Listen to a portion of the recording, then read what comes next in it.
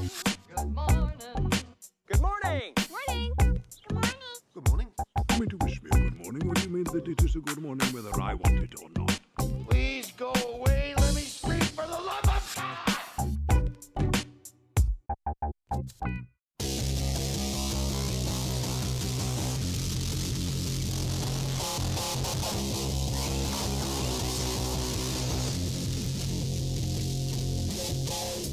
This is Good Movie Monday. Hey everyone, hope you're doing well. This week we are bringing back the theme.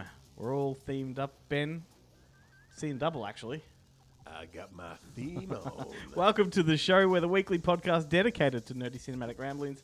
You can hear us on all of the podcast platforms, with the Newsly app being our preferred method of choice. I'm Glenn Cochran. Ben Hellwig is here. He joins me. How are you, mate? Good, mate. Good. Very good. So, yep, you heard me right. It's like 2022 all over again. We're bringing back the themed episode, if only for 1 week. Do you care to tell everybody what we're doing this week? Well, we didn't have a guest.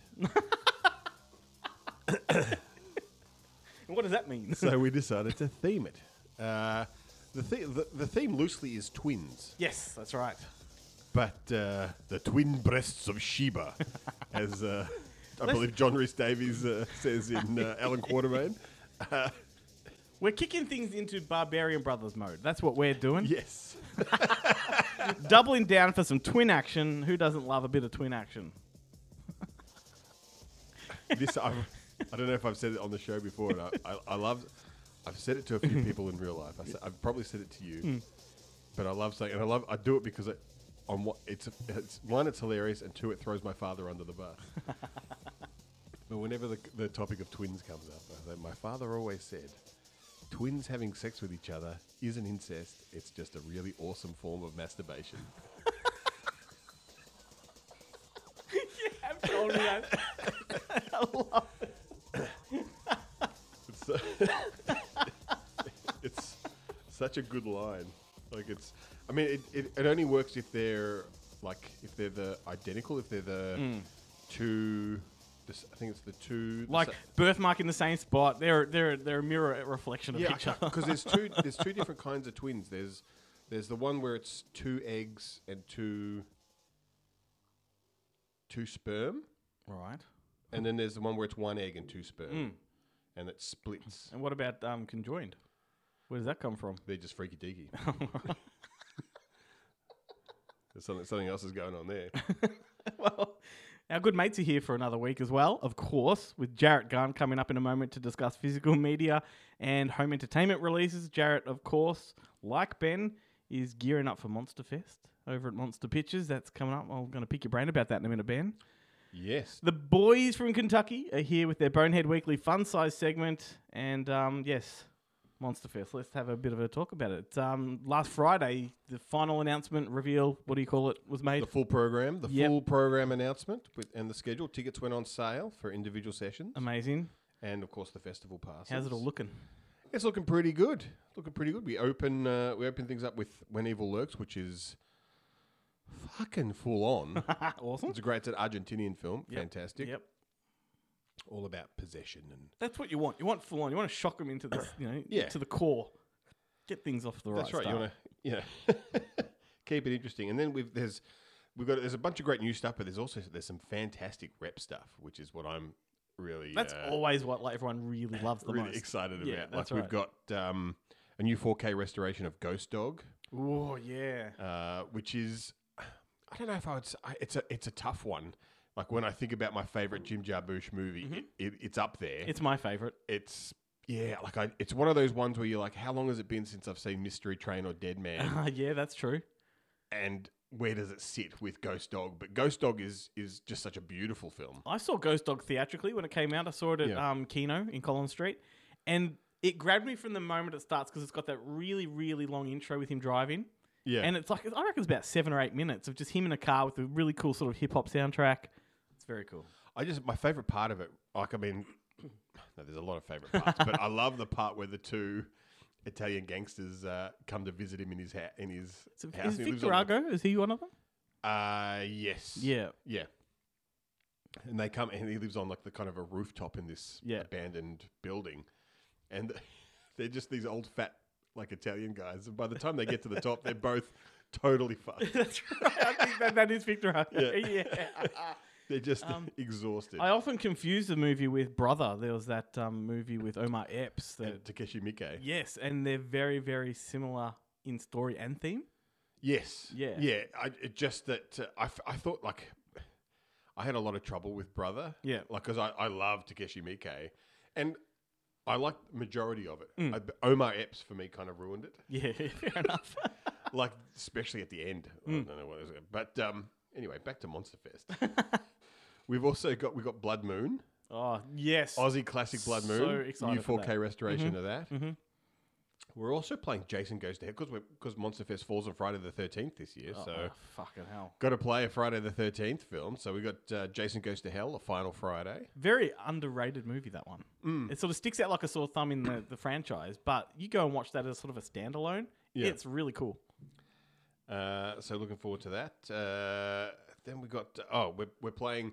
We've got some great docos this year. We've got David Gregory's Enter the Clones of Bruce, the Bruce exploitation documentary, which is great title. fascinating. And if you've ever seen a David Gregory doco before, they move with a cracking pace and they're fascinating. Cool title. We've also we're accompanying that with a Bruce exploitation double feature the next day. So there's a lot of Bruce. What else we got? Oh, we got my favorite, We Kill for Love, which is a doco on erotic thrillers, 90s erotic thrillers, and it is. I've used the word fascinating way too much already, but it is. You probably fapped off to many of those movies back in the day. I knew a lot of what they were talking about, but there's I didn't realize there's a lot of them where they've reused the same covers and stuff, and it's because you never really see them together. You're like, oh my god. It was, but I used to love erotic thrillers because often they were much better than softcore porn because they had story and the actual the stuff was actually erotic, some production value. Whereas the especially the softcore stuff was often none of those things. And I used to love it when Blockbuster had this, we're a family video store. We do not stock porn. Yet their erotic thriller section was rivaled by no one. Yeah, they had every volume of Red Shoe Diaries. Yeah, like Zellman King. Yeah, I think paid the rent at Blockbuster. So yeah, but we also got some cracker Aussie films, including Closing Night, The Emu War. Fantastic. Which has to be seen to be believed. And I think we're actually going to have some of the props and stuff from the film in the cinema. Oh, mate, I can't which is wait. going to be fantastic. There'll be a Q&A and stuff with that one. We've also got Trim Season, which stars Jane Badler. So hopefully, I believe we're having a Q&A with that one as well. We've got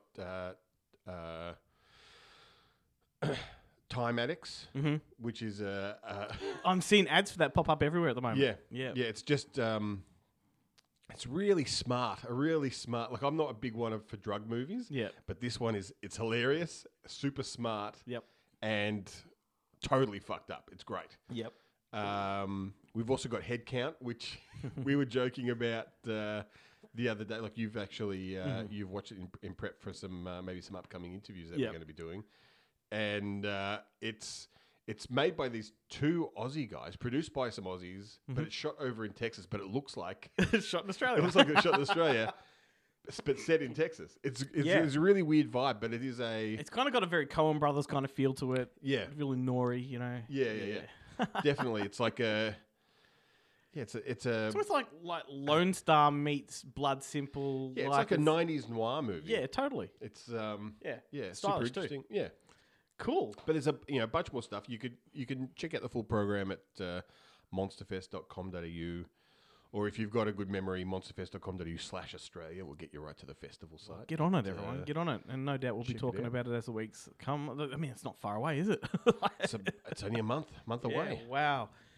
You also reminded me we should also give a bit of a directive to people to go to goodmoviemonday.com because that's our website and that's where Yes. you can find your way to all our social media. We're on most of the platforms, the ones that matter anyway. And we do upload video content pretty much every night of the week. So, Monday, Tuesday, Wednesday, Thursday, we've got video content going up. So it's good stuff, mate. It's good stuff. Including interviews we do on the show. You and I react to trailers. What else do we do? Chloe and I have another podcast that's video form. And then the segment that you hear on this show with Jarrett, that has a video component as well. So check it out, everyone. My favourite part of that segment is when you watch the video back and you can see like Jarrett's mentioned something, and then you can, if you watch me, like I'm just on the computer looking it up. Yeah. But you also swing back in like, I've just read. Like, it's not that you've lost interest. You're deep in it. No, I'm actually trying to. I'm like, I need to order that. Yeah. Whereas I'm looking directly down the camera, nodding along, and I'm like, what did you say? I can't remember. We compliment each other, mate. Yeah, it works out well. Before we do bring Jarrett in for his segment this week, should we discuss the Murder, She Wrote movie that's coming? Yes, please. Well, there's not much to discuss other than it's been revealed there is a feature film of Murder, She Wrote coming. I don't know if it's a reboot or a remake, whatever you want to call it. It's just a feature film. I want to know who you would cast as Jessica Fletcher in a potential Hollywood version of Murder, She Wrote. Yeah, that's a good question. I've got some ideas. Like, I was trying to. You can't go too big, and you've got to really get the look right, don't you? Yeah. The demeanor, the personality. Do you go American or do you bring a British in? Because I think that Jessica Fletcher, Angela Lansbury, has that British look about her. Yeah, but she's American. I mean, do you go with someone like Julianne Moore for the movie version? See, I was thinking. I mean, what's the age? I'm thinking 60s. Yeah. Yeah, so maybe like Patricia Clarkson. Well, she hasn't quite got the look, but I think she could pull off the personality. Yeah, see, I was going to go the other way. I thought she's kind of got the look, but does she have the personality? What about Emma Thompson? Bit too big. Yeah. Bit annoying. I mean, I like her better kind of when she's playing like a... I mean, maybe. Is Helen Mirren too old? No. Because she'd be, 80 now? Close to. Yeah, and she's good. She's got the right kind of personality for it. Yeah, I reckon. It's a good one. But I'm actually... What disappoints me is that it is a movie. Yeah, but that excites me. I just think it's... I find that when they turn a show like Murder, She Wrote into a movie, the crime becomes too big. Mm-hmm. Whereas when it's an episodic TV show, it's Murder of the Week. Yeah. Which is great. So then, but I think the reason they're even talking about this is because of the success of the Agatha Christie movie. Absolutely. Absolutely. I'm waiting for the Miss Marple movies to come flowing. Yeah, I was joking to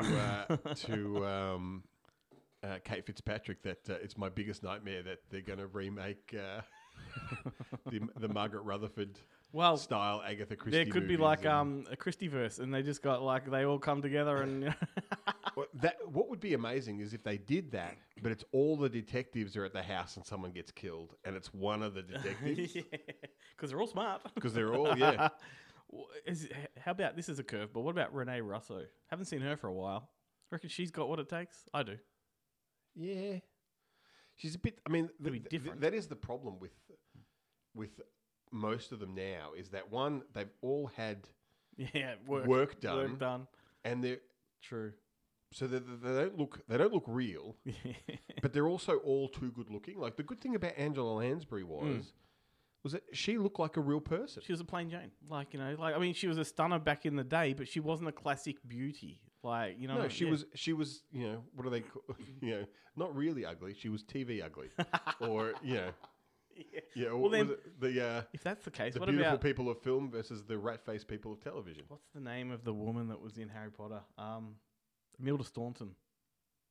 She's not classically beautiful. She's got a very Jessica Fletcher-y kind of... Yeah, but I don't know. Anyway, I just thought that'd be a fun conversation. I mean, there is that whole run of British, women at that kind of age who are making, movies in the 80s with Michael Caine, who would be perfect as Jessica Fletcher. Watch this space. More conversation to be had on that one, I'm sure. Yeah.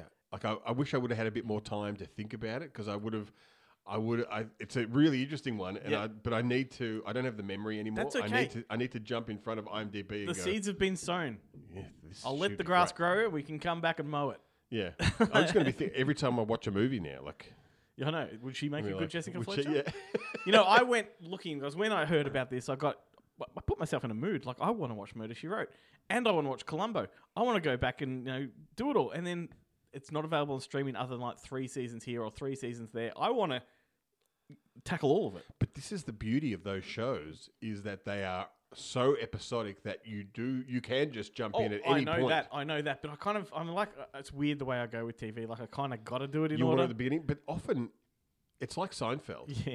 Like, it doesn't really find its form until about season 3. Well, I know this because I watched every single episode back in the day. Yeah, but I kind of just, I don't want to go to a platform and watch some episodes knowing there's only 3 seasons. Like, maybe I need to get onto the Vision, guys, and get myself a box set. Well, what I like about, what is it, 10 Peach or whatever the hell it is now. That, like, I find myself, I watch a lot of Jag. Yeah. And I watch a lot, and I was watching Murder, She Wrote when it was on TV, because I don't really want to put the DVD in. Yeah. I don't want to sit down and go to the effort of watching Murder, She Wrote. I just want to turn on TV and go, oh, Murder, She Wrote's on. Yes. And just thoroughly enjoy it, like, at dinner time, which is how I used to watch Murder, She Wrote. And just about every TV show that I fondly remember from my childhood, for the most part, played from 3 o'clock to 6 o'clock. Yeah, totally. Because that would be, I got home from school, I would watch TV until dinner, and then, Man, have they ever done, like, twins detectives or anything like that? Twin detectives. There were twins in, like, Tintin. I mean, there was the Sweet Valley High girls. Yeah. I don't know if they weren't really solving crimes. We're just trying to bring Just it high on school drama. Trying to bring it onto theme here. We'll tackle some twin movies in a moment. Let's talk to Jarrett first, because we've done that thing where the intro is really long, and we've talked about television And movies. A little bit of movies. All right, time to check in with Jarrett. Let's do that. All right, boys, I've got no creative, fancy, clever, or interesting way to bring Jarrett into this, so I'm just going to hand it over. All right. Well, I guess I'll fill the void by letting you know what's coming out on home entertainment this week. And I mean, there's plenty of stuff, so we'll be able to fill all the dead air. The only person who puts less effort into this segment than me is Glenn. Which just as well that I'm bringing the goods.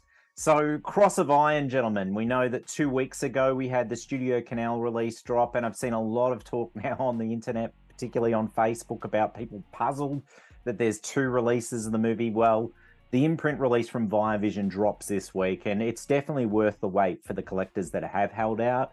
It's got the higher ticketed price, but it does have the additional Blu-ray, and it has an abundance of special feature content. There's not only that 35mm Grindhouse print that I told you is on there, there's 2 additional interviews, there's 5 featurettes. These are all exclusive content. There's an audio commentary with a film scholar who's an expert on Sam Peckinpah. But this is the most valuable edition, and this is the one that Vision and Imprint have undersold, and in fact haven't really formally announced. They've added it to the specs, but it actually contains 12 minutes of never seen before deleted scenes. So this is the first time that they've either been publicly made available, they're only recently discovered, and this is the only physical release in the world with these 12 minutes of deleted scenes, which is pretty extraordinary for a film of its vintage and for a real coup for Imprint to be able to include them. So it's a shame that they haven't been able to market that. I think they were so close to the release that, they just didn't put it out there. But if I were them, I'd be jumping on the social media and really pushing that, because that's a massive thing. No doubt some bastard out there will rip them and put them on YouTube at some point, because that's just the nature of these things. But regardless, it's a solid release, has all the content the Studio Canal release has, which is quite extensive, plus all of the aforementioned content as well. So if you have held out, this is the definitive release. I've got a copy coming to me, and I've been dying to revisit the movie because I love it. But now I'm torn about which version I should watch first. No, you just got to watch the 4K presentation for sure. Like, I mean, look, the Grindhouse one's fun, but you want to see that film fully restored and revisit in the perfect quality the first time around. And then, I think the Grindhouse one would suit one of your late night viewing sort of parties you have at your joint, mate, where you're up at 2 a.m. and looking for something to put on, and that would just really fit the mood. Well, that's how I'm going to watch time of night. For the first time. Oh, hey, there you go. And how's the volume on that? Is Mel all right with you having the sound up? And excellent. Just sleep through a freight train, mate. Right. Well, I'm really excited to check it out, especially with that Dolby Vision as well. So it should look pretty spectacular. Now, This is another gonna be- release that's come. Sorry, before you move on, Joe. Then this is going to be really interesting, and it's going to be interesting to see if collectors put their money where their mouths are, because obviously this version is far superior to the mediocre, shall we say, Studio Canal release. Yeah. So it's going to be interesting to see, in the numbers, who which one outsells, which one does the best. I'm really curious. I'm not sure what the pressing amount for this is. I think it might be around the 1,500 units. So, I mean, it's not massive, and that's obviously going to cover domestic sales as well as international sales as well. But yeah, I think you're right. I think there's going to be a lot of people that'll cry poor and say, oh, I'm just going to have to get this edition because that other one's overpriced.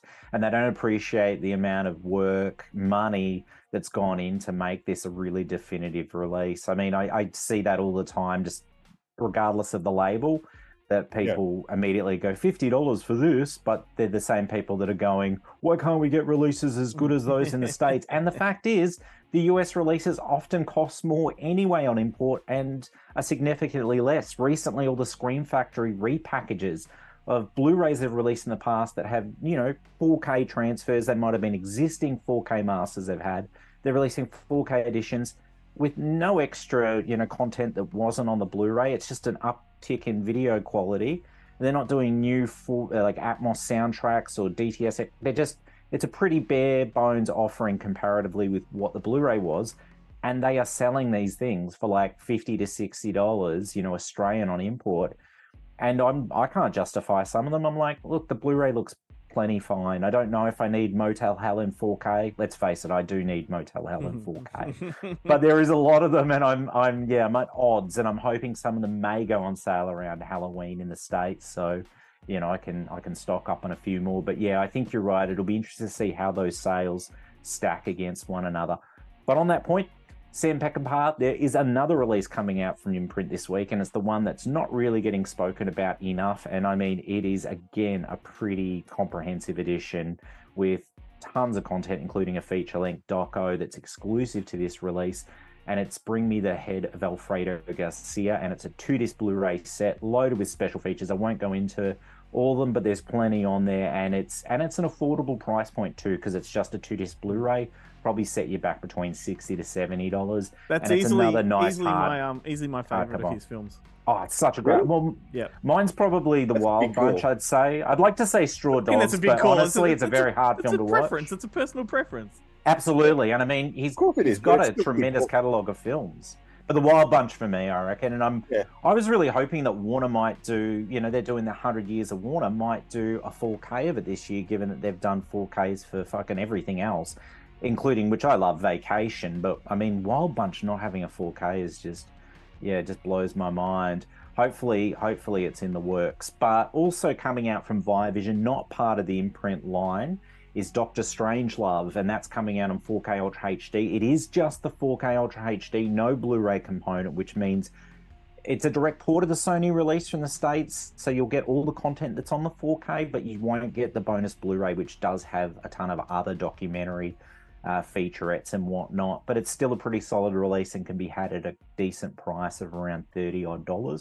So it's good, but there is one more Imprint release I failed to mention. They're doing another one of those filmmaker focus box sets, and this one's George Peppard, and they're doing 4 films within that box set, and that contains PJ, Pendulum, The Executioner, and Newman's Law. So I'm not really, I don't know George Peppard really well myself in terms of cinema, so I'm kind of curious to check that one out.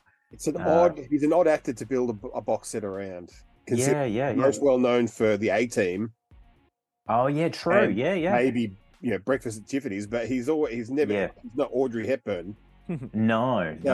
It's and when really you look at the recent ones, we had Jessica Lange, and we had Jennifer Connelly, and we had Gene Hackman. So it does seem sort of like a bit of a odd duck out of more obscure box set. But that said, if they're going to do obscure box sets, let's bring on a film focus on Dick Miller.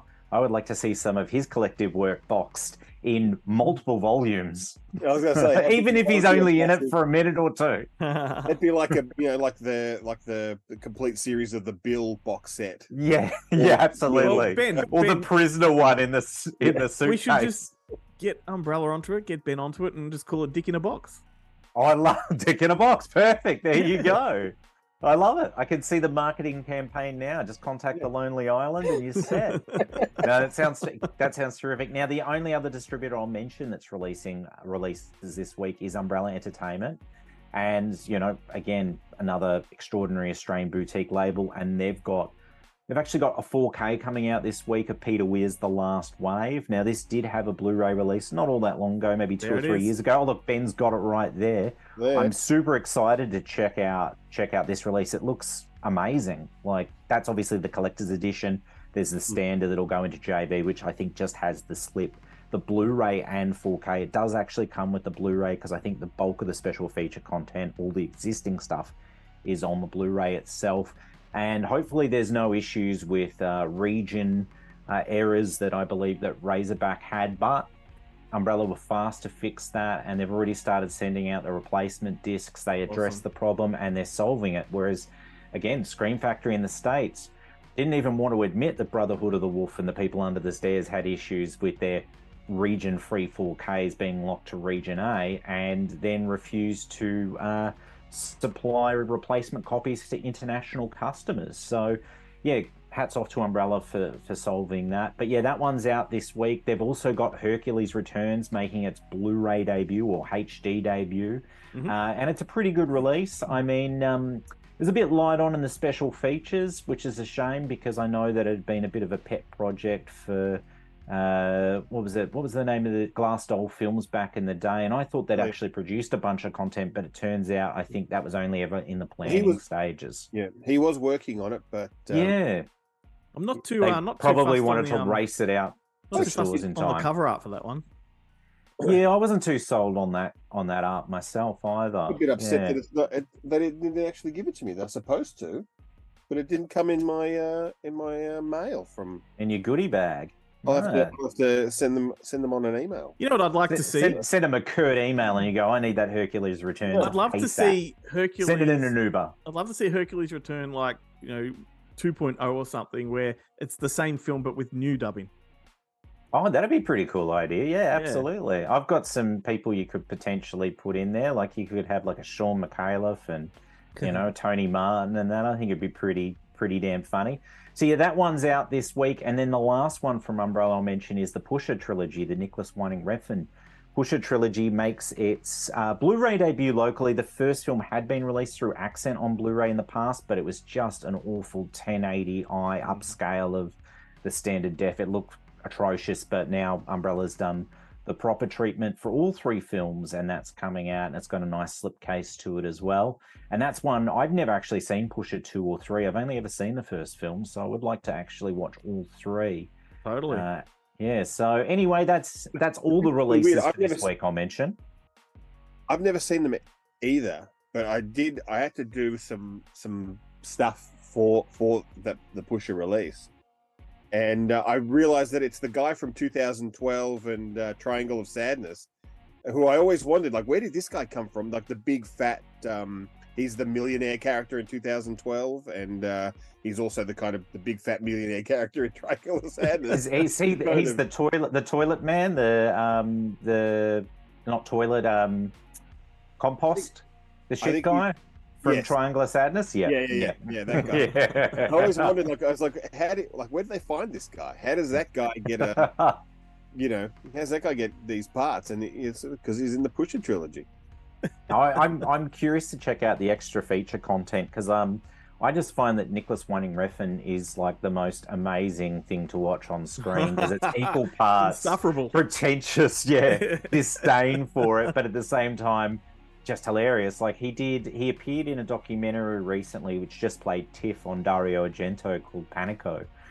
Great doco, and he's such a great interview in it because like he everything he says is fantastic, don't get me wrong, but the way it's delivered is so pompous and pretentious, and I just love it. Yeah, dude, you and I watched the documentary about him at your place. The behind the scenes of Only God Forgives or something like that. And we couldn't believe what we were watching. It was like, who is this? It was just like, and who puts that out? It's just like, Oh my God, like a crisis of conscience being, broadcast wide. It's like, Yeah. your worst moments documented. And yeah, and if anything, it did nothing But to improve my knowing him, appreciation of the film. in his mind, he was putting out the next Hearts of Darkness. Yeah, absolutely. Yeah, you're absolutely You know? correct. Yeah. And he thought this yeah. will play well. Everyone Yeah. will think I'm a master at my craft. And And then after having watched that doco and obviously the film, I've actually never seen Neon Demon, which is, I think, his only other feature since then, and it's been a long time since that. I do want to check it out. Well- I've heard reasonably good things. yeah, I didn't. That mind is it. that is the big problem with Nicholas Winding Refn, is that he is remaking so many films, so no one else can remake them. They're all in the Yes. pipeline. Never to see the light of day, including that long gestated Maniac Cop remake, Maniac Cop, which has yeah. gone from a movie to a HBO series to nothing. How at do you this do stage. Maniac Cop as a HBO series? Like, I have no idea. Yeah. that's a lot of, like, Bruce Campbell and what's her name had to be doing a lot of extramarital fucking to make that a HBO series. The series, yeah, totally. Yeah, Well, every I know. week he's on a different case. I like the concept. It could be like that was- Apple series, The After Party, and you could basically take the Maniac Cop and place him in a bunch of different genres throughout different episodes. Maniac Cop in love. Maybe someone can see past the scars and see, Well, he does, the doesn't man he he? once was. Doesn't he have the girlfriend in it? The handicapped cop. What's her name? Sherry. Oh yeah. She's the one that's covering up for his crimes. That she was Yep, his yep. girlfriend, that he kind of.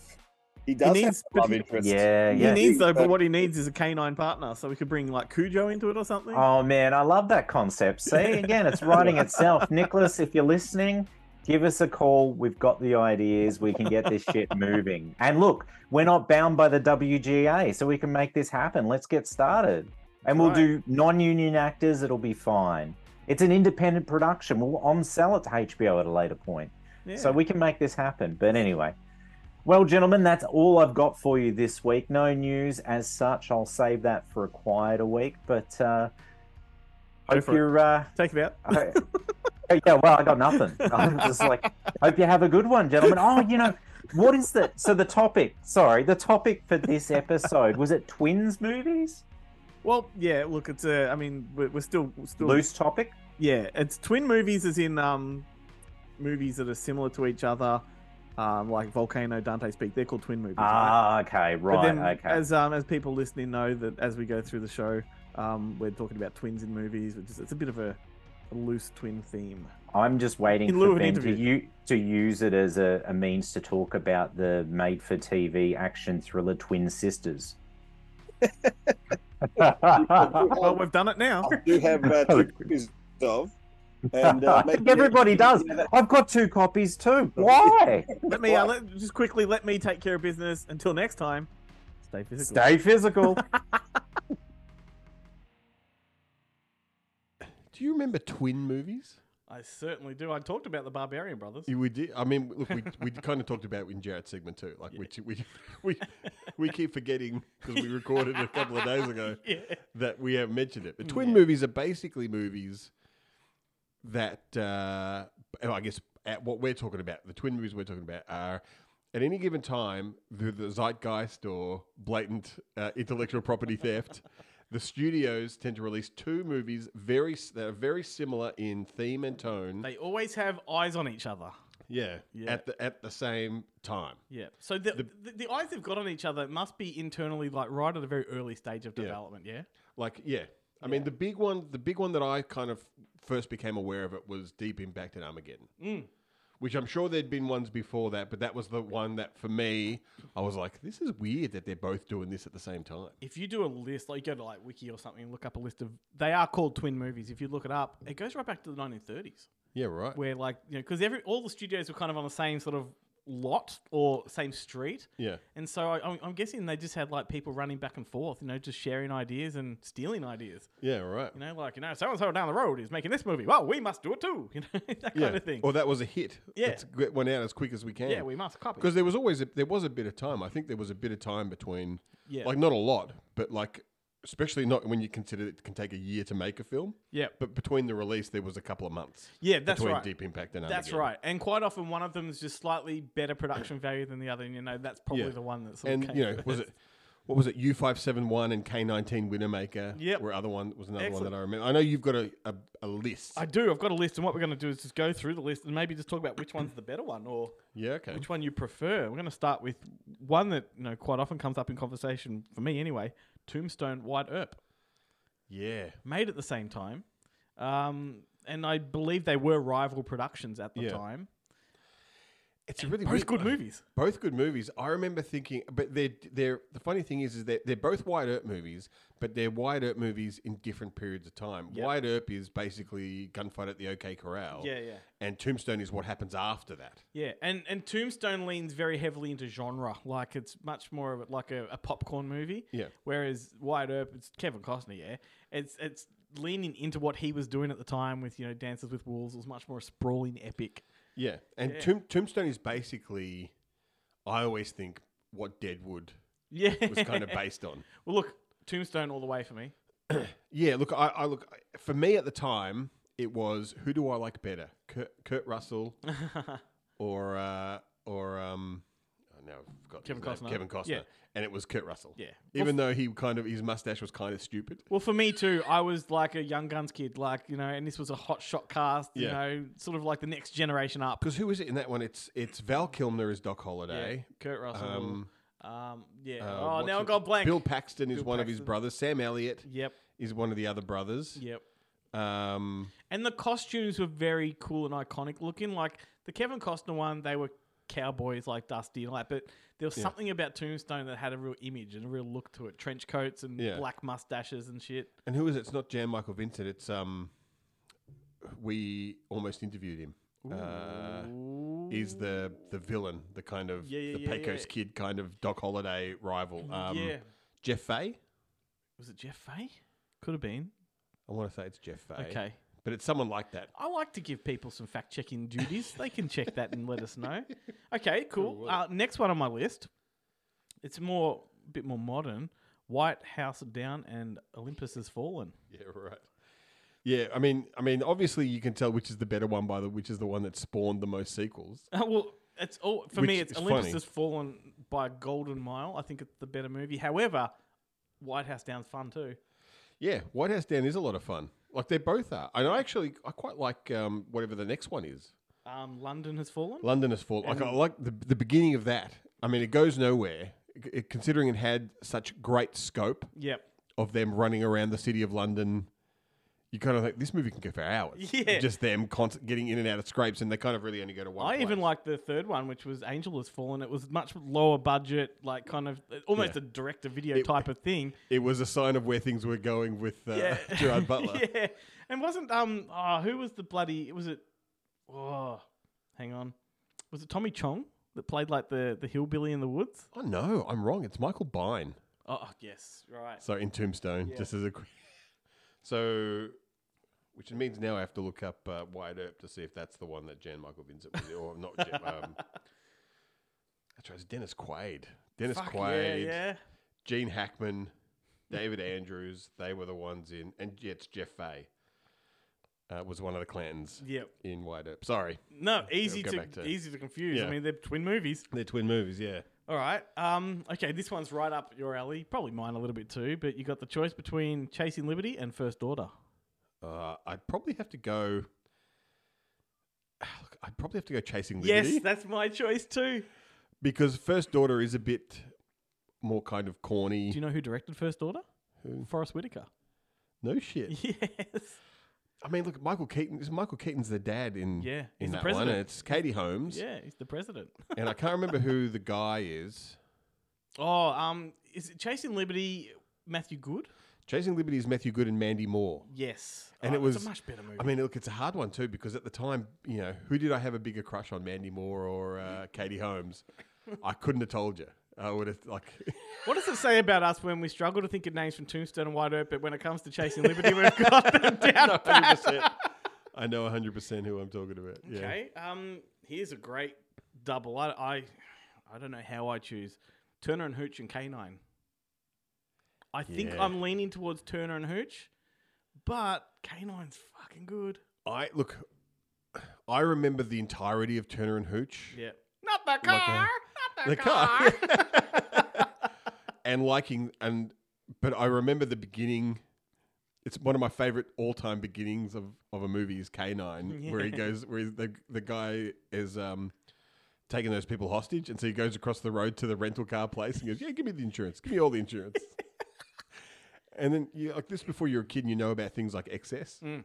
Yeah, totally. He just takes that car and just rides it right through the. It's a great beginning. But K9 is also a much more serious cop kind of movie, a buddy cop movie. It's comical, obviously, but whereas K9 doesn't really have much procedural stuff like K9 does. It's much Like more Turner the and Hooch, you home. mean? Turner and Hooch. There's more the home life and adjustments and stuff. I mean, there still is a pretty good, but like he works in the most unrealistic police station in Turner and Hooch. Like it's like a bank or something. It's open plan. I wish I could remember. There's Weird. there's a notorious story about Turner and Hooch about a director that was fired from it, and Roger Spottiswoode came in and took over. And I know that I think Roger Spottiswoode and Tom Hanks hate each other to this day after that movie. So I find it hard to believe that Tom Hanks hates anyone or anyone hates Tom Hanks. I think he'd be very easy to hate. I think he's a facade. I think he's Oh, I think really? he's a different man. But I think in terms of meeting fans, I think he's very approachable. He's done lots of great stuff online with photos and stuff. I just think the real Tom Hanks is an arsehole. It's like a dark. Yeah, I do. like a I dark really guy. do. But that Turner and Hooch was like what I would call the Tom Hanks glory days. Like it was the best era for Tom Hanks. The Yeah. comedies were where it's at. I wish he'd go back to them. The funny thing is, right, is that Turner and Hooch is clearly the bigger film. Yep. Yet K9 is the one that has the 3 sequels or the two sequels. 2 sequels, yeah. And all Turner and Hooch has is a much, much, much later TV show. I know. It lasted one season. That was relatively unsuccessful. Okay, how about Red Planet Mission to Mars? I don't really like either of those, to be honest with you. I don't think I ever saw. Which is the one with the robot dog? Oh, fuck, I don't remember. I think that was. Think- I think that's Red Planet. I think I Mission- saw Mission to Mars, and I don't remember any Mission to Mars, I think, is Brian De Palma. of it. Yeah, right. And Red Planet, I don't remember who it is, but has it got Tom Sizemore? I don't know. I don't think much of either of them, and they're both flops. One of them has Val Kilmer in it, That's Red Planet. and the other one is it. What's the guy who played who's the current Hulk? Was he? No, that's before his time. Yeah. I can't remember who the other one is. No, but they're big cast, both of them. It's Yeah. just I don't care for the movie, so I don't retain that. This is one that I really never considered to be twin movies, but they kind of are when you think about it, and they're listed that way: Explorers and Flight of the Navigator, Yeah, right. which they are. They're, adventures of kids in spaceships. In space, off yeah. they go. I mean, for me, it's got to be Flight of the Navigator. Easy. I think Explorers is a bit overrated. I think when they end up on a on a planet with these aliens that are very goofy, it loses credibility there for me. The honest truth is, I to this day have never seen Explorers. Okay, yeah. But Flight of the Navigator, I used to like every school holiday camp I went to, Yeah. school holiday, not camp, whatever it is, school Yeah. holiday care, and end of year primary school, you'd end up at some point you would watch Flight of the Navigator. Absolutely. You know, Joey Kramer, the kid from Flight Navigator, was one of the kids running down the alleyway in Neverending Story. Really? Yeah, that was sort of one of his first gigs.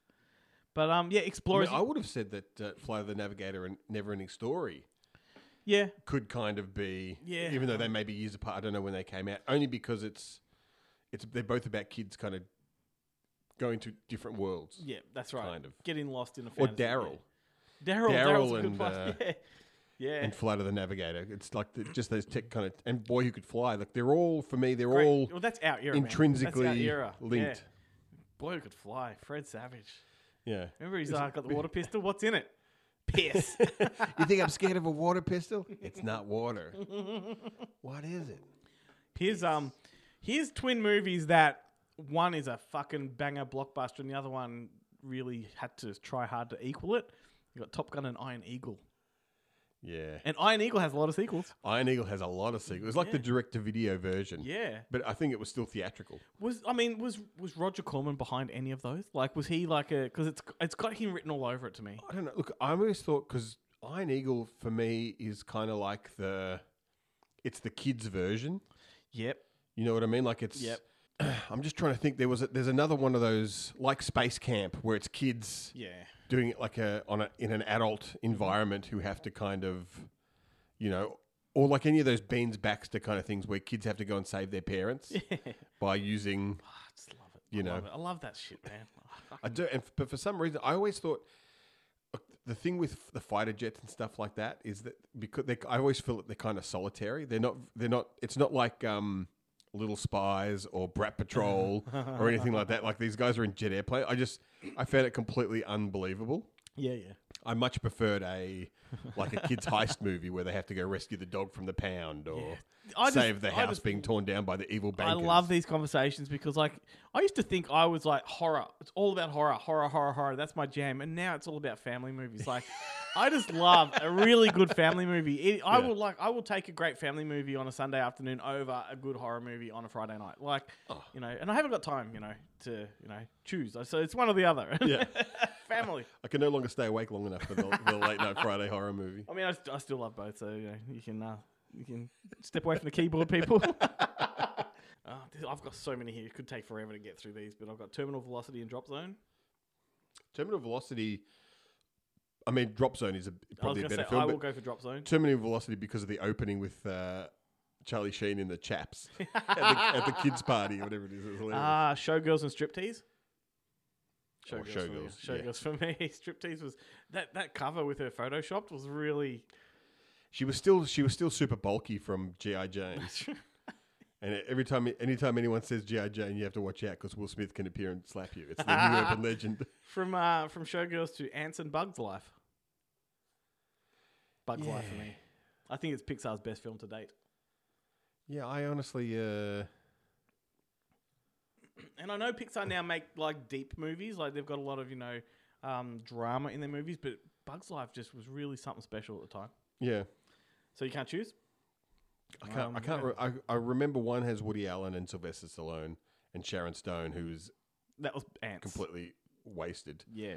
And the other one is Seinfeld is the B movie. What was I don't remember, and I don't remember anything about Bugs Life other than it had better animation. But yeah, and just good characters. Yeah, and it came straight after Toy Story, so it was sort of like they tapped into how characters work in animation and made them relatable. I'm going to skip a few. Truman Show and Ed TV. Yeah, Truman Show for me, but Ed TV, it's a very underassuming movie. It's one that people don't talk about anymore. No, it's Do you remember when how I know that Ed TV was a big movie and subsequently a bit of a flop? Was it a big movie? Well, it was. The reason I know it was a big movie is because video stores bought big, and for years afterwards, you could find it for $4.99 in the for sale bin. Well, everyone was banking on Matthew McConaughey. Yeah. And that proves that star power is not everything. Like, well, I mean, but you look at it now. Who's the biggest star, Jim Carrey or Matthew McConaughey? I'd say Matthew McConaughey. Yeah. So it worked in the. But I don't think game. Matthew McConaughey's heights will ever beat the height Jim Carrey got to. Yeah. And Truman Show really was something special. Like, it changed a lot of things. Like it's like the Shawshank Redemption. They're not necessarily incredible films, but they hold this special place in everyone's heart for some reason. They resonate. And schools study them. Yeah. What about Warriors and Wanderers? Oh, the Warriors any day of the week. Yeah, although me too. But when I was a kid, I confused them. I used to love the Wanderers, like it was something. I always special. thought the Wanderers and Lords of Flatbush were. Yeah, and that's the thing. Like I wouldn't have associated half of these with being twin movies, but they are when you think about it. When you look at the timelines and the themes. What else we got? Wonder Boys and Finding Forrester. Oh, I wouldn't have said. I mean, I guess they're both literary dramas, but I wouldn't have. They're kind of similar. All right, that one's a tough one. I love both those films.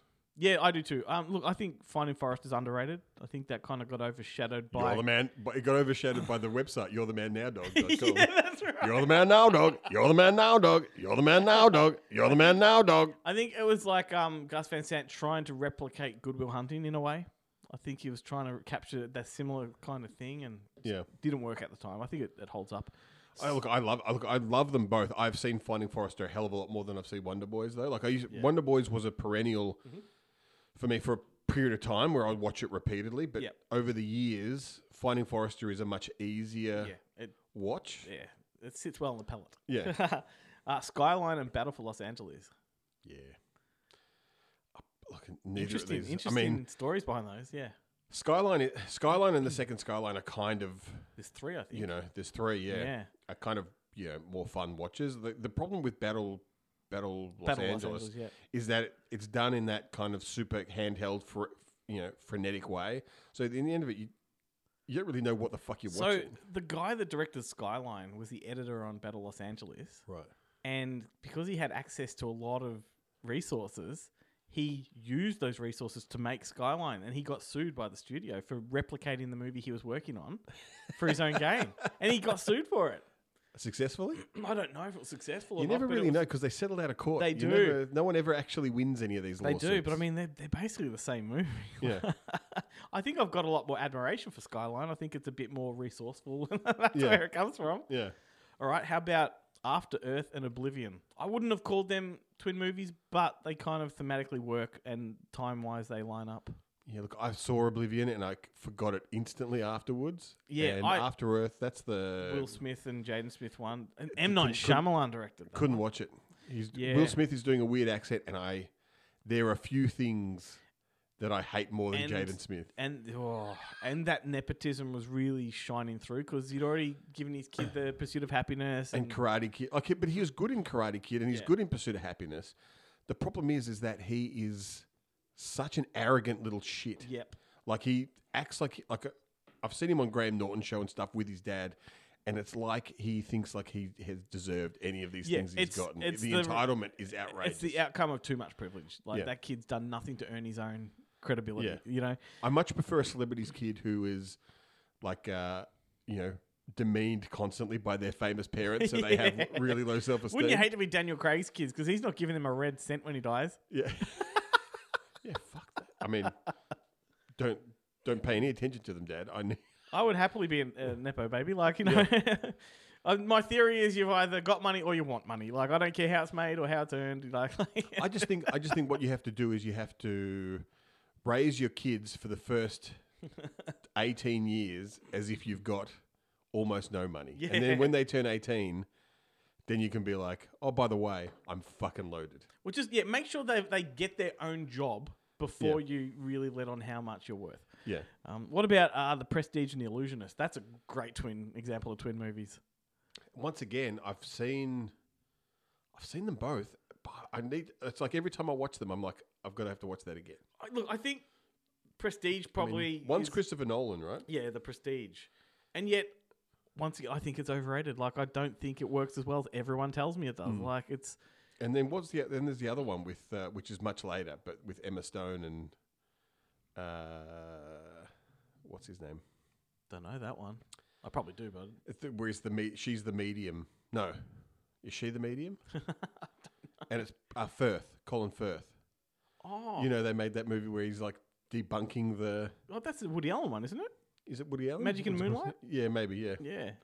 It's all like, that, are they real? Aren't they real magicians or Yeah. whatever? I think Woody Allen's done too because he did Scoop as well. I think that had a bit of magic in it. Yeah, right. With Hugh Jackman. They're reporters in it, aren't they? Scarlett Johansson and Hugh Jackman are reporters. Yeah, but I think that's they're... what it I thought... Oh, look, I it's haven't gonna- seen- I it's been haven't a seen while. the film. I think they're investigating magicians as frauds, Right. but I could be wrong. That's one of the ones I've not returned to for a long time. We've got The Howling and American Werewolf in London. You're going to say The Howling by a country mile because there's no No, look, detective work in American Werewolf. to be, he never once fights crime. No, Jenny Aguta's in Yeah. American Werewolf, so that one wins Yep. for me. And Rick Mail. I find American Werewolf genuinely scary. Look, look, to be honest with you, I watched The Howling on VHS. I remember loving it, but I haven't watched it again since. Yeah. And I've seen American Werewolf a lot more often That's funny, since actually. I've watched it. But the whole thing with those two movies is that what's his name? John. Norton? No, who's the guy that directed it? Oh, Landis. John Landis. Yeah.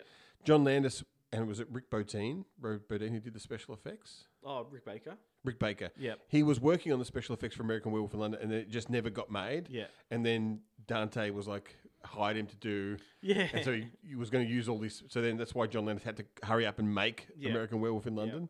It's But funny. they weren't supposed to be competing films. No. I only thought of this today, actually. Someone online asked what the scariest scenes in movies are that you consider scariest.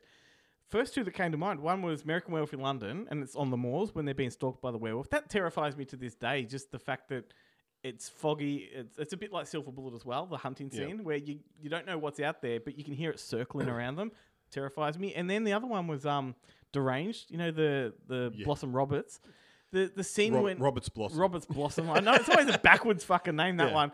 But the scene when he runs out of the house at night time wearing a face towards the pickup truck. Yeah. Right now, I've got chills thinking about that image. See, for me, the Texas Chainsaw Massacre scene where he chases her out with the truck driver and he's like swinging the chainsaw, that terrified me. Yep. And... I think Deranged, really underappreciated because of Texas Chainsaw.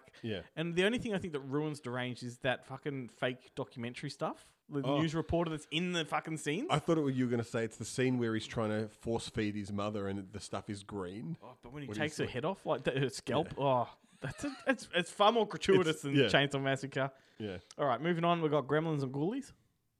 Oh, Gremlins. Easy. Hands down, it's a no-brainer. I guess Munchies you could throw in there. There's a whole lot of movies that came out. Weird Science and Real Genius. But if you say Ghoulies and Critters, Critters for sure. So Real Science and Real Genius? Real Genius and Weird Science. Oh, I take Weird Science. I think I would too. However, Real Genius, every time I watch it, it slays me. Look, it's a fun movie, but it's much more of a kind of a college hijinks kind of movie. Whereas, it's true. The House Weird of the Popcorn Science, the House of the Popcorn. Weird Science is like any pubescent boy's fantasy. Yeah. Like if you watch that movie when you're 13, it's like watching Woman in Red. Like you can jerk off to that movie a dozen times before you realize that she doesn't actually get naked. Yeah. It's all in your head. What disappointment that Kelly is. LeBrock. Here's an interesting one because these two are by no means are these the first movies to do this concept, but they came out the same year, like Father Like Son and vice versa. Yeah, I mean, there's so many of those Freaky Friday type. But these two did compete. Yeah. I think vice versa is the better film. Which one's Judge Reinhold, the other's like Kirk Cameron? Yeah, so vice versa is Fred Savage and Judge Reinhold, and Good like pairing. Father Like Son is Kirk Cameron, and I can't remember who the dad. George Burns? George. No, that's 18 again. That's 18 again. No, but I can't. Oh, Dudley Moore, I think it was. Kirk Cameron and Dudley Moore, so he actually decreases in height. He shrinks. I grew up to be a drunk who can play the piano. I've got a few more. I think this is a no-brainer, but I'm very fascinated by the way the Americans approach this one. So you've got Priscilla, Queen of the Desert, and Tu Wong Fu. Thanks for everything, Julie Newmar. Now, the Americans talk about Tu Wong Fu like it's groundbreaking and that it's like a really important film. It's progressive. It's like, but it just ripped off Priscilla. That's the one you ought to be, goo over. Like, I think Priscilla's it's a bit of a masterpiece. It's pretty amazing. It's pretty good. My problem with Tu Wong Fu, thanks for everything, Julie Newmar, is that you can see Chris Penn about to have a heart attack. Yeah. Like he's constantly he gets so red in the face, and you're like, this guy's going to keel over any second now. And I guess it's also watching Tu Wong Fu. Those particular actors in drag it's not quite right. Like, they're not real people again. Like they're all like muscle bound. See, and that's the thing too, because when you had Terence Stamp, which was a very celebrated actor doing Priscilla, they didn't make him out to be like a real done up drag. Like he was a normal looking drag queen. Like he was going for the natural kind of look. So they weren't trying to glamorize a look. They were trying to get to the heart of these characters. Yeah, I just don't think the other one did. But they weren't. None of them were all like spent every 6 days a week in the gym. Yeah, that's Whereas right. the Tu Wong Fu, because I've heard John Leguizamo talking about it like it's the most groundbreaking thing. But no, The Pest is his groundbreaking. Yeah, don't do it. I like to. Every time I hear The Pest, I have to sing that. And I bet they didn't tuck. No, I reckon everyone except for Terrence in Priscilla tucked. I reckon they just bulged. And like Julie Newmar. Yeah, I know. All right, how about Braveheart and Rob Roy? Yeah, look, I enjoy both of those films. I don't know if I could pick. Out. Yeah, I don't know if I could. I mean, Braveheart probably, Yeah. but I love the ending of Rob Roy, and I love Brian Cox talking about how he could drink Tim Roth's piss because it's 90% alcohol. Did he light it? Because he's like Tim Roth's like a dandy Yeah. lord or whatever, Yeah, and Brian yeah. Cox is like one of his retainers That's or whatever. And he right. comes in, he wakes up in the morning after a night on the piss and just fills his chamber pot. And it's fucking weird. Is Brian Cox in both of them? Is he Braveheart? Because he's the uncle, isn't he? The uncle in Braveheart who takes Far out. Mel Gibson away. He's only in it for that one. He would have been there for a day or whatever. Yeah, I don't recall that. He takes him away, and that's when he comes back, and he's possible. as an adult. It's possible. Don't recall it. Another one that I think is up your alley is Godspell and Jesus Christ Superstar.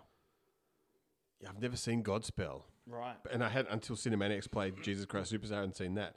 That's such a weird film because it's them putting on the play Yeah. Yeah. That's right. rather than the play itself, Yeah. rather than the story. Yeah. So not exactly a clone movie in twin sense, but it's cashing in on the movement. I'll skip a few. Absolute Power and Murder at 1600. Yeah, both White House. Yep. Isn't I think I'll go for What- Absolute Power. there's one of those ones, and I can't remember if it's Absolute Power or Blood Work or whatever, but there's this weird thing, Clint Eastwood's daughter's in it, but they're not playing father and daughter, and there's a weird thing where you're like, are they? It's not True Crime, is it? Or Yeah, it's one. the I don't Death know. Row one, maybe? I don't know. It's a But you're weird, like, are weird they- era for Clint. Are they flirty? It's a weird. There's a weird vibe about him, and I love Alison Eastwood, so I was very upset. By Well, this is a contentious one. You got Dark City and The Matrix. Dark City for me wins hands down. Yeah, look, I think, probably at the time I would have said The Matrix, Mm. but now I'd say Dark City is a much more interesting film. And I just think aesthetically it holds up. Like, even though it was full of special effects, there's a lot more practical stuff in there. And I think for years I was super impressed by the beginning of that. Like, what a great way to start a film is like a guy wakes up in a bathtub in a in a hotel and doesn't know who he is, and you're like, this is a fucking great way to get you, to start running the minute the movie starts. Like, you're off and going. Just a great concept. Yeah, I mean, one for the flat earthers, hey. indeed. I always thought that what's the name was a kind of a rip off the what's the Matt Damon one with the Imagination Bureau or whatever The it was. Adjustment Bureau. Adjustment Bureau. I was like, Yeah. this that felt very. That and Source Code could be like twin movies, I guess, if they came out close to each other. No Strings Attached and Friends with Benefits. I love both those I know. films. Like, that's cheeky, isn't it? Because they're both the same title, really, Yeah. just different ways of saying the one thing. I like them both too. I couldn't pick one. I love them both. I do too. What about Observe and Report and Paul Blart Mall Cop? Yeah, I mean, Paul Blart Mall Cop. Actually, is I it think Paul- hang on, is Observe it and Report is a Observe bit. and Report is a lot fucking darker. It's a lot darker, and I think it's a bit more clever, if you can say that. Paul Blart's much more just like a slapsticky kind of goofy movie. Goofy comedy, whereas Observe and Report is like messed up. We've got two more to go. John Wick and Equalizer. Yeah, Very similar when you break them down, and they came out the same year. yeah. Look, I mean, to be honest, I'll take Equalizer Same. over those two. Out of Absolutely. those two, only because really John Wick is, and this has been my problem with all of the subsequent sequels. It's a short film that they've just padded out by throwing more bodies in for him to kill. I loved the first John Wick, not going to lie, but it's just the same. Everything is Over the and over same. again, Over and over. Equalizer's a little bit different per installment. Yeah, I mean, it's just a shame that in Lethal Weapon, Danny Glover constantly says, "I'm getting too old for this shit." John Wick, he doesn't go, "Yeah, I guess I'm back." Like, he should be repeating that in every film. And the last one, we're not ending things on a real bang here, but Life After Beth and Burying the Ex. Yeah, right. They are the same movie. Yeah. I'm going to go for Burying the Ex just because of the affinity I have with Joe Dante and got what's his name? The So I'm going to go with Life After Beth just Yeah. because Aubrey Plaza. fair. That's fair. It's an arbitrary reason. People really knew who she was. Yeah. Yeah, that's a good point. You got Anton Elchin or whatever his name is, Yelchin. He's in Burying the Ex. So look, I think that one just wins out. I saw a trailer with him in something recently, and now I can't remember what it was, but I really wanted to see that film. Oh, thanks for bringing it up. Yeah, no worries. My pleasure.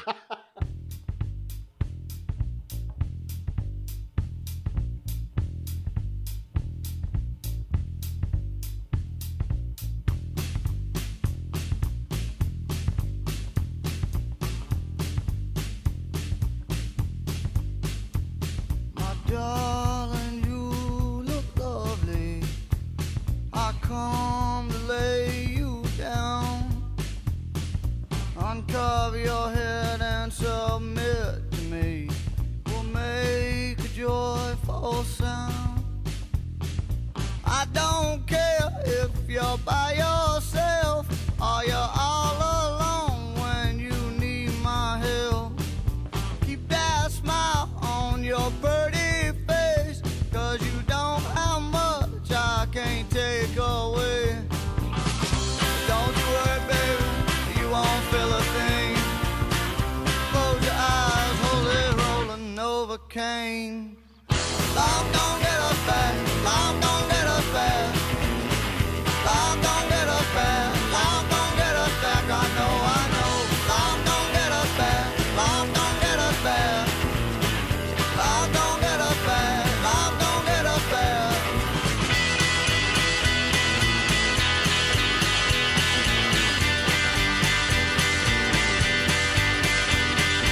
You'll be hearing me coming, but I can't come inside.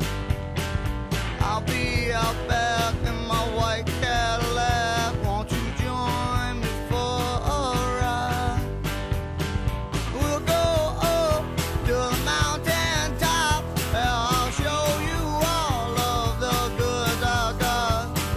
Don't look back, keep your eyes ahead. This could be the night that the moon goes red. Oh Lord, don't you worry, baby, you won't feel a thing. Close your eyes, hold it rolling over cane. Love don't get us back, love don't get us back. Love don't get us back, love don't get us back. I know, love don't get us back, love don't get us back. Love don't get us back, love don't get us back.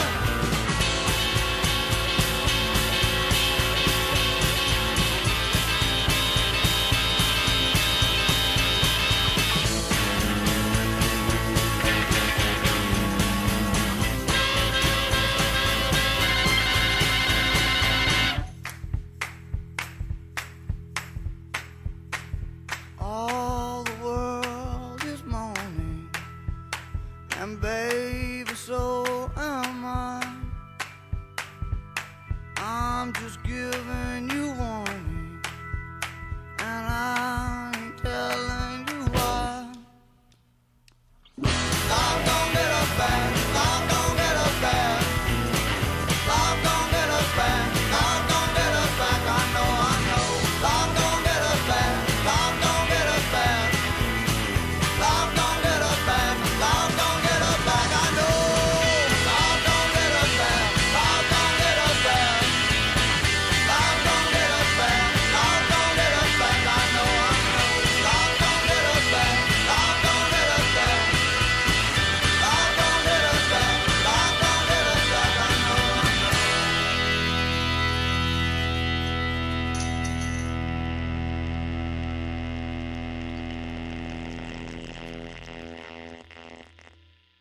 I know you were dancing along to that one, Ben. That was just so you know what the name of it was. Holy Roller Novocaine from Stuck on You. Yeah, right. Yeah. It's been a long time since I've seen Stuck on You. Yeah, it's not the best Farrelly Brothers movie. No, it's no say it isn't so. Oh, jeez, that's right. All right, so we're still on the twin theme here, Ben. I'm going to predict we have about a quarter of the audience left. So let's. I can bring him back. I'm trying to find that. I'm trying to find that Anton Yelchin Oh yeah, no, movie they're off that looking for it. Yeah. that we were talking about in the last segment, and he made a short film called "Kiss Kiss Finger Bang," which now I need to track down. Oh, that sounds like a good one, doesn't it? to talk There's about Bearing the X. movies about twins this time. Movies do you about have any twins. favourites? You know what? Last night I watched Double Impact. I hadn't seen that for a very long time. And look, I think it holds up pretty well. Oh, yeah, the Van Damme when he plays twins. And yeah. what's his name? It's what's Juliette Lewis's dad's name? Jeffrey Lewis. Jeffrey Lewis. He's in it. Doesn't he also play twins in Maximum Impact as well? Yeah, he does. I think there's 3, and Replicary kind of plays himself as Yeah. well. Does it- Replicant, I should say. I was going to say, does 6 Day count as a twin film when Arnie's is a replicant? Well, Replicate? let's just say yes, replicants. You know, Yeah, multiplicity. That's Do they- right, You you know, do know. those ones count? it's just what is it? It's fancy masturbation, whatever it was. Yeah, a really awesome form of masturbation. Yeah, but no, Double Impact held up really well. But I also remember as a kid, my parents renting from the video store Big Business. Do you remember that? With Bette Midler and Lily Tomlin. They played the twins. Yeah, right. I remember Twins. Twins is the big one. Yeah, of course. But then that's That was the gold standard. that's a running gag, that one, isn't it? Like Yeah. Look, Tonight is your night, bro. Tonight is your night, bro. Boondock Saints, they're twins. Not Yeah, identical, right. but Twins? don't mind a bit of Boondock Saints. Supposedly the third one's still coming. Yeah, right. Oh, Shut that up. was me. That was me holding my breath.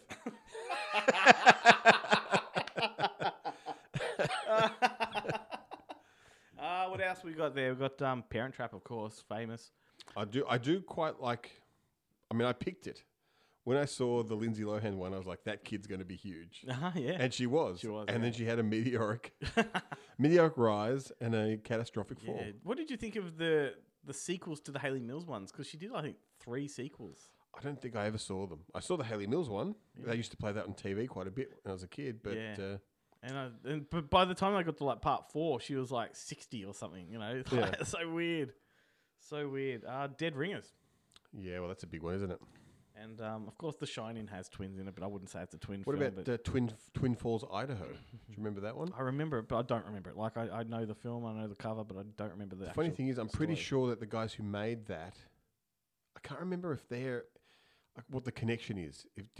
Was it the filmmakers or the star? But there was another movie called Potluck Yeah, with John Grease where he's and I think it's Garrett Morris maybe, but he's on the karaoke circuit. It's like a twin movie to what's that one with Hugh Lewis and Gwyneth Paltrow? no bloody duets. Yeah, duets. It's like that, except it's like Baby, let's cruise. except it's the super like low rent. Like he's working really shitty clubs. I've had deja vu, or we've spoken about that on the show before. How amusing. That was a Myth special. Basket Case. You're right. Yeah, That's a great twin movie. but I always forget that Bilal is his twin. I really have a soft spot for number 3. What about the- Basket Case? Yeah, with the kids. Yeah. What about the Barbarian Brothers twins movies? Barbarians, Double Trouble. Double Trouble, Double Take. Oh my god! Whatever happened to them? I mean, they for the most part, they're like John Paragon movies. That's a good. Yeah. Um, But what happened to the Barbarian Brothers? petty crime, drug addiction, alcoholism, petty crime. Are they like Don the Dragon Wilson's old but still working out? Like what's happening with those guys? We've got to jump on the interwebs after The this. Paul brothers. The Paul brothers. I prefer Barbarian I think Brothers. one of them had I think one of them is dead. Oh. Okay. Well, that's But, just brought it down. Craze. The Craze. Now their story's been told several times over, including that Tom Hardy one. Yeah. Was it, don't remember the name of that. No, Legend. Legend. All Which right. I always get mixed up. I always think they're talking about the Tom Cruise movie. Here's 2 interesting ones that I think are very similar. You've got Munchies, where you had like the evil entrepreneur that was trying to steal the munchie. Yeah. But then similarly, like, 'cause that's just a really, really weird sort of concept. But the villain in Shock Treatment, Farley Flavors, is the twin brother of Brad Majors. Yeah, right. They're both played by Cliff DeYoung. Yeah. Yeah, I think that's a great twin concept. Twin, yeah. I think Shock Treatment is very sorely underrated. You know what the best twins movie is? Sorceress. Written by Jim Wynorski. Starring the Barbie twins, Yep. Lynn and Lynette Harris. And it's the one where it's the first time I ever knew this was a thing, where they get split up. Mm. And one of them is on the road with a old barbarian guy and a weird horny goat man. And the other one is in the palace with a prince. And the one who's in the palace with the prince has sex with the prince. And the other one that's on the road spontaneously has an orgasm because of it. And I convinced I didn't know what it was. I just thought it was a fantasy movie. Yeah. And I convinced my grandmother to let me borrow it on when I was staying with her over school holidays. Yeah. And we watched it together, and she got very, very angry. Oh, really? Would not let me borrow from that video flash ever again. Oh, see, I was so lucky that I exploited my nan for as many movies from the video store as I could, and she let me watch every single one of them. All these R-rated films. Look, it probably wouldn't have been a problem, except my grandmother lived in like a it was actually a 2-bedroom flat, but and you had your pants down masturbating. Like, I'd be angry too. This was pre that time. I want to talk about some celebrities who are twins. Did you know Kiefer Sutherland is a twin? No, I didn't know that. He's got a twin sister. I haven't written the actual siblings' names down here, Right. but he has got a twin sister. I've seen a photo of them together. Very similar. Both look like Donald. Yep. How unfortunate for her. Vin Diesel has a twin, and his twin is much more scrawny and not as jacked. Yeah, right. And that's an interesting thing. And has hair, but very Wow. similar in feature. Right. They're not identical, but they're close enough. Scarlett Johansson has a twin brother. It's always unfortunate when it's boy-girl. It doesn't really have the same... No, your dad's story doesn't ring No. true. I mean, it does, but it's... Ashton Kutcher has a brother, a disabled brother, which is why he sort of does all of his charity work for disabled organisations. And you're just looking for an in for a joke there in regards to Ashton. Do you think he does it so he doesn't have to spend time with his actual brother? Oh. No, I thought you were going in for like one of him and Mila Kunis kind of controversial shit that's going down in Hollywood right now. Right, yeah, Moments, them. no? Okay. Rami Malek has a twin that's pretty close to identical. John Heder. This one freaks me out. So John Heder has a brother that's also an actor, and they're fucking identical. And now I'm worried about who I've been championing, which one is which. Yeah, Because you look at them together and you cannot tell them apart. Yeah, right. That's disturbing to me. Which is the one in Blades of Glory? That's right. I don't trust that they've all been John Heder. Yeah, you'd be my stand-in. Same with Aaron and Sean Ashmore. The guy that played I hate them both. Jimmy in Smallville, and one was in X-Men. Yeah. Like, And one's in The Rookie, and but the once other's again, in which one have I been enjoying? Veronica Mars. Yeah, I don't know.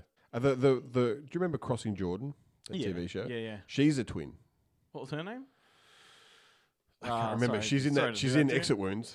She's in Exit Wounds. Yeah, right. So she's you look that up. Parker Posey's also a twin. Giovanni Ribisi is a twin. Eva Green is a twin. Is he a twin with Summer? Is it Summer? His twin? Who? Giovanni Giovanni. Ribisi. Is it Summer Ribisi? Could Or something be. like Could something be. like that. I think they come from a hippie family. I don't know. What's your name? Jill Hennessy. Jill Hennessy, because her sister was also an actress. How do you feel if you're a twin and your sibling hits the heights of Hollywood? Yeah, and you don't? Yes. Well, she quit. The other one quit. She got out of it. That's right. So that was her in the pilot of Yellowstone. Ben's just going down his own little rabbit hole right now. It actually doesn't say. How does it? It's weird. Her IMDb doesn't tell you what her sister's name is. Hey, here's some. Totally, but they were both actresses, and they were both in stuff at around the same time, and then one. Okay. And because I think they, like all actresses, they kind of started off as models, and I just did a little modeling on the side to make some extra cash in Collingwood in college, before going to Hollywood.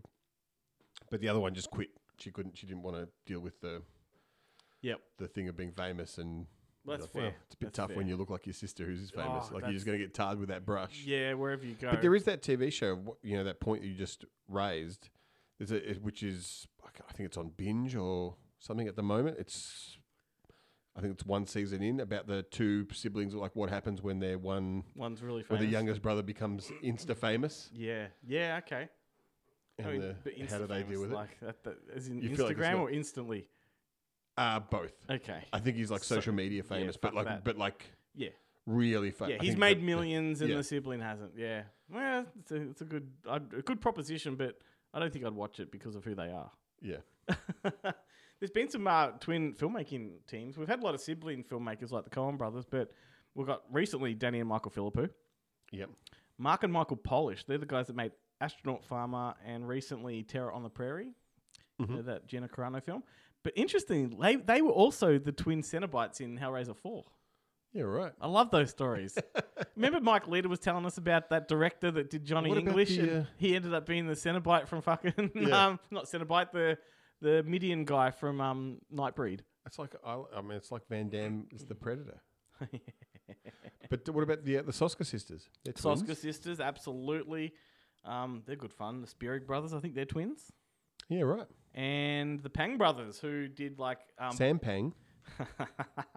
These guys did Bangkok Dangerous, both the original and the remake. Yeah, right. And The Eye, remember the original Eye? And the Hughes brothers, of That course. was an interesting one. I remember that Ashley Judd and is it that one?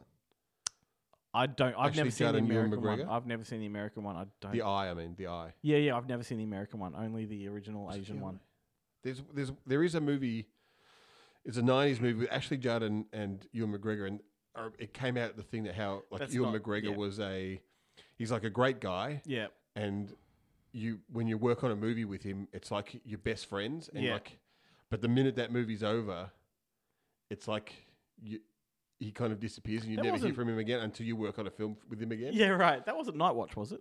No, it was It was they shot it. I'm pretty sure they shot it here. Okay, because the Eye I'm talking about came much later then. Eye of the Beholder. Oh yeah, of course. And that was directed by I think Stephen Elliott, who did Priscilla. Yeah. Okay, cool. Nice tie in there, Ben. Thank you. And yeah, as I said, the Hughes brothers, who did Menace to Society and Dead Presidents and From Hell. The Hughleys. The Hugleys.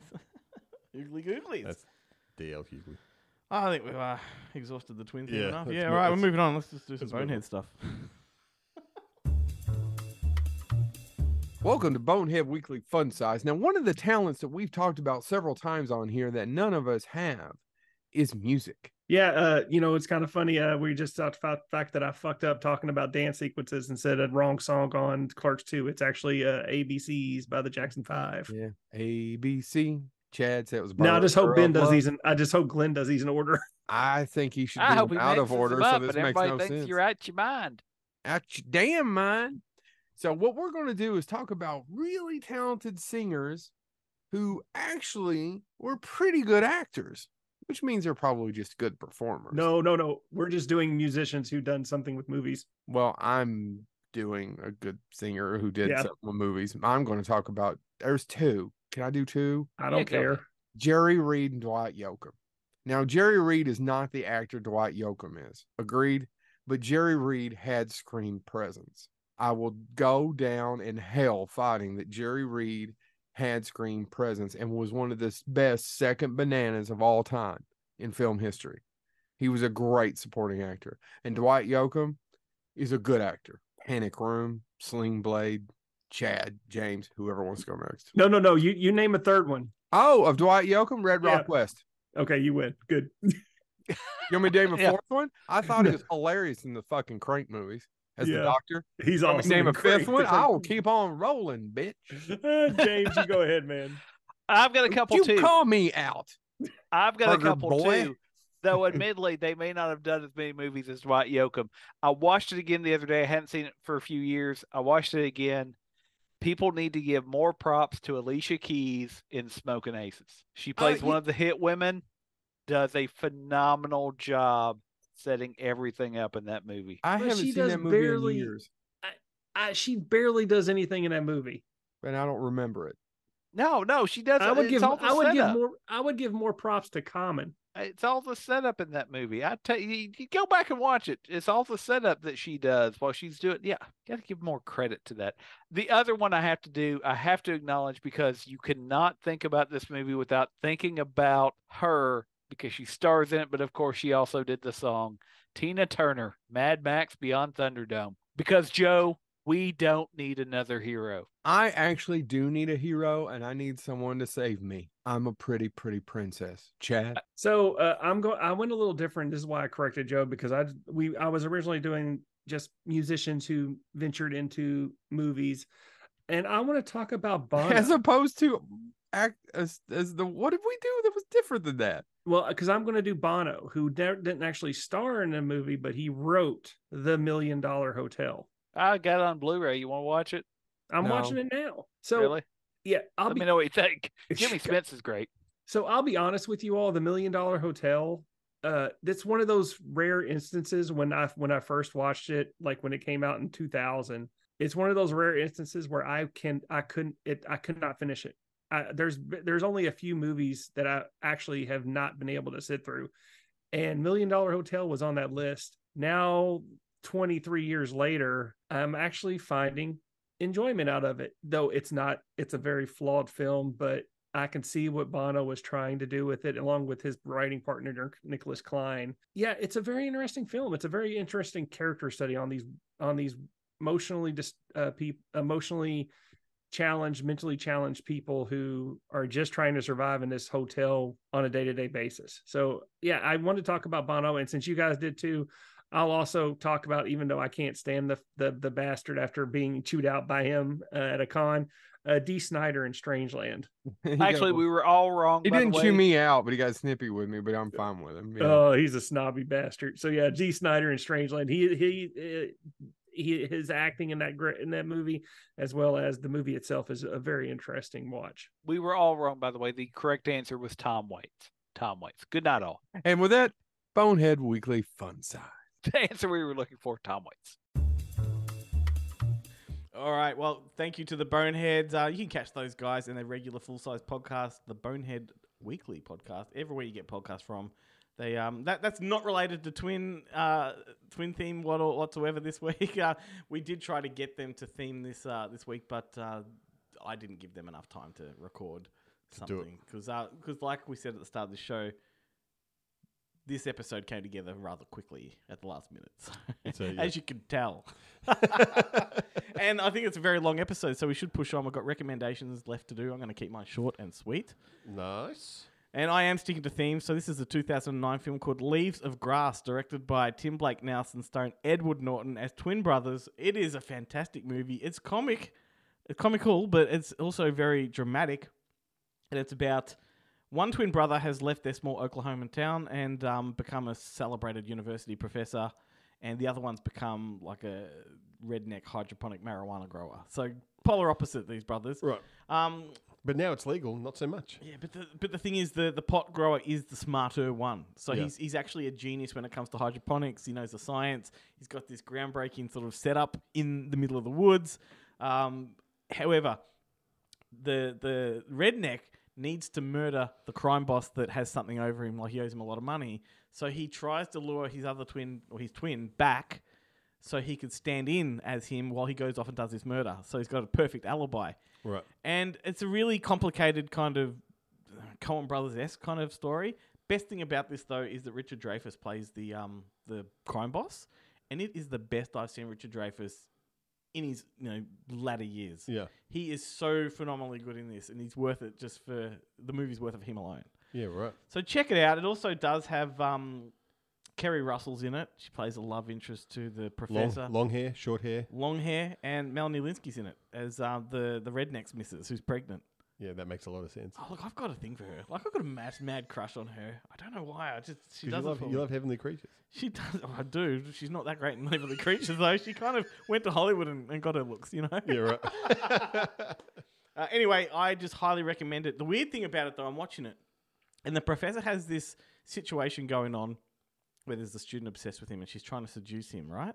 Yeah. And I kept looking at this girl going, why do I know you? You look so familiar. I can't pin it. And then as the credits roll, turns out it's Danny DeVito's daughter. And she looks just like Danny DeVito, which makes it extra disturbing. I mean, look, let's be honest. You got a thing for Danny DeVito?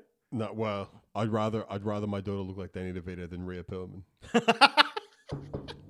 I'm so sorry. I'm so sorry, Rhea Perlman. She hasn't slid out of a couch naked. No. Anyway, there we go. That's my recommendation, Leaves of Grass. Check it out. It's actually really good. I like Tim Blake Nelson as a director. I think he's quite talented. He's good. Yeah. I like him as an actor too. Absolutely. I like him as everything. And he's in it, so there you go. Well, look, we talked about it in Jarrett's segment. I'm going to talk about it now. Twin Sisters Right. from 1992. Starring Stephanie Kramer, a.k.a. the Brass Cupcake from Hunter. It's a very original title. Back in 92 it was. So we've got this story. It's about twin sisters. What are we going to call it? Yeah, it's Twin Sisters. Genius. This is it is actually, I thoroughly enjoyed it. It's like a thriller, I guess you'd say. Mm-hmm. Frederick Forrest is in it. I love him. He's great. He plays a cop. James Brolin is her husband, one of her husbands. Yep. And surprise, surprise, I didn't know it while going in. Lawrence Dane is in it playing the villain of the film. Lawrence Dane also happens to have directed my all-time favorite film, Heavenly Bodies. Oh, And basically this movie is... So Stephanie Kramer, she's twins, and like her... When they were kids, their parents... Her and her sister's parents got divorced. One went with the mother, and the other to Canada. Yeah. And the other one stayed in the US with the father. The father is a lovely guy. Double impact situation, sort of. Yeah. The mother is a nightmare. Yeah. They drifted apart, and the one with the mother Parent trap, always yeah. blamed... She always kind of blamed the other one for everything that was wrong in her life. Yeah. But she kind of gets into this deal with Lawrence Dane for like this computer program that helps him embezzle money and ship it to offshore accounts. Mm-hmm. And of course, he double crosses her, and she kind of narrowly escapes with her life and goes on the run, and seemingly gets is hiding out in this remote cabin, and something happens and it blows up, and she's presumed dead. Yeah. So her roommate calls her sister back in America, who's married to James Brolin, who's like a successful stockbroker. Yeah. And they're having some troubles in their marriage. Sure. But she flies over to Canada to try and... At this point, she doesn't know she's dead. She's just missing. Gotcha. So she goes over to Canada to try and find her sister, and then she finds out that her sister's actually like this high-priced call girl. And then she finds out that the sister's dead. Frederick Forrest is the cop who's investigating, and he's like, for now, we don't want to let anyone know that she's dead, just in case it helps with the case. Mm-hmm. As it turns out. And so then she basically becomes her sister in order to help Frederick Forrest try and catch the killer. And there's lots of kind of awesome twists and turns. It has quite a surprising ending in terms of as far as those things go. But it was thoroughly enjoyable. Sounds all right to me. Definitely. Look, I'm sure it's on YouTube. Yeah, no doubt. But I do have 2 copies on VHS. So if you do need to see it, I can provide you with. You could upload a it to copy. YouTube. I could. If It's a lot of effort. I've just got to. I would totally do it if I had that dongle, but I lent that dongle to someone, and I need to get the dongle back. I've got one. I'll give it to you. Alrighty, that brings us to the end of the show. Excellent. Really? You don't want to hang around and just keep talking? Well, I'm going to hang around and watch a trailer. Yeah. So go on to our Monday night. We'll be reacting to a trailer. Go to goodmoviemonday.com to find everything else we do, of course. Thank you, Ben. It's been another fun episode. We've really had a nerdgasm on this one. Yeah, it was really good to just to go back to just talking about obscure, weird films. Yeah, that's right. That's true. We actually didn't mention, or was it on the list? We didn't talk about K-19 and Widom and... I kind of skipped it because you brought it up. Yeah, right. Yeah, but that's true. I'm curious. I do want to see the rest of that list. What about, they're probably a few years apart, but Hunt for Red October and Crimson Tide? Yeah. They're twin movies, but I think they're probably separated by about 5 years, maybe. Well, Crimson Tide and U571 and K-19, I thought were kind of closer together time-wise. Possibly. Oh, what was the other one? Like Sphere and Abyss. No, is it Sphere and Phantoms or something like that? I don't know. There's a lot more. No, Phantoms and Mimic were around the same time. Relic and Mimic. Relic, yeah, right. Yes, absolutely. Jeez, we could do this for hours, Ben, but alas, we must go. I'm going to play a song from Basket Case 3. It is. Oh, and what about Supernova and what's the one that everyone fucking loves? Event Horizon. Yes. Yeah, that's a really good one. And Supernova, that's got a complicated production. That ended up being directed by Francis Ford Coppola of all people. He finished it. Was it Danny Boyle? No, he did Sunshine, which Yeah, is the same yeah, again. Yeah, right. But no, because it was, I can't remember. There was a famous director attached to that one, and then Supernova, that is, and then Francis Ford Coppola came in and finished it. Yeah. Anyway, this song from Basket Case 3 is "Personality" by Annie Ross. It's a classic, and we'll see you next week, Ben. See you next week. Ciao. Whoa, whoa, over and over.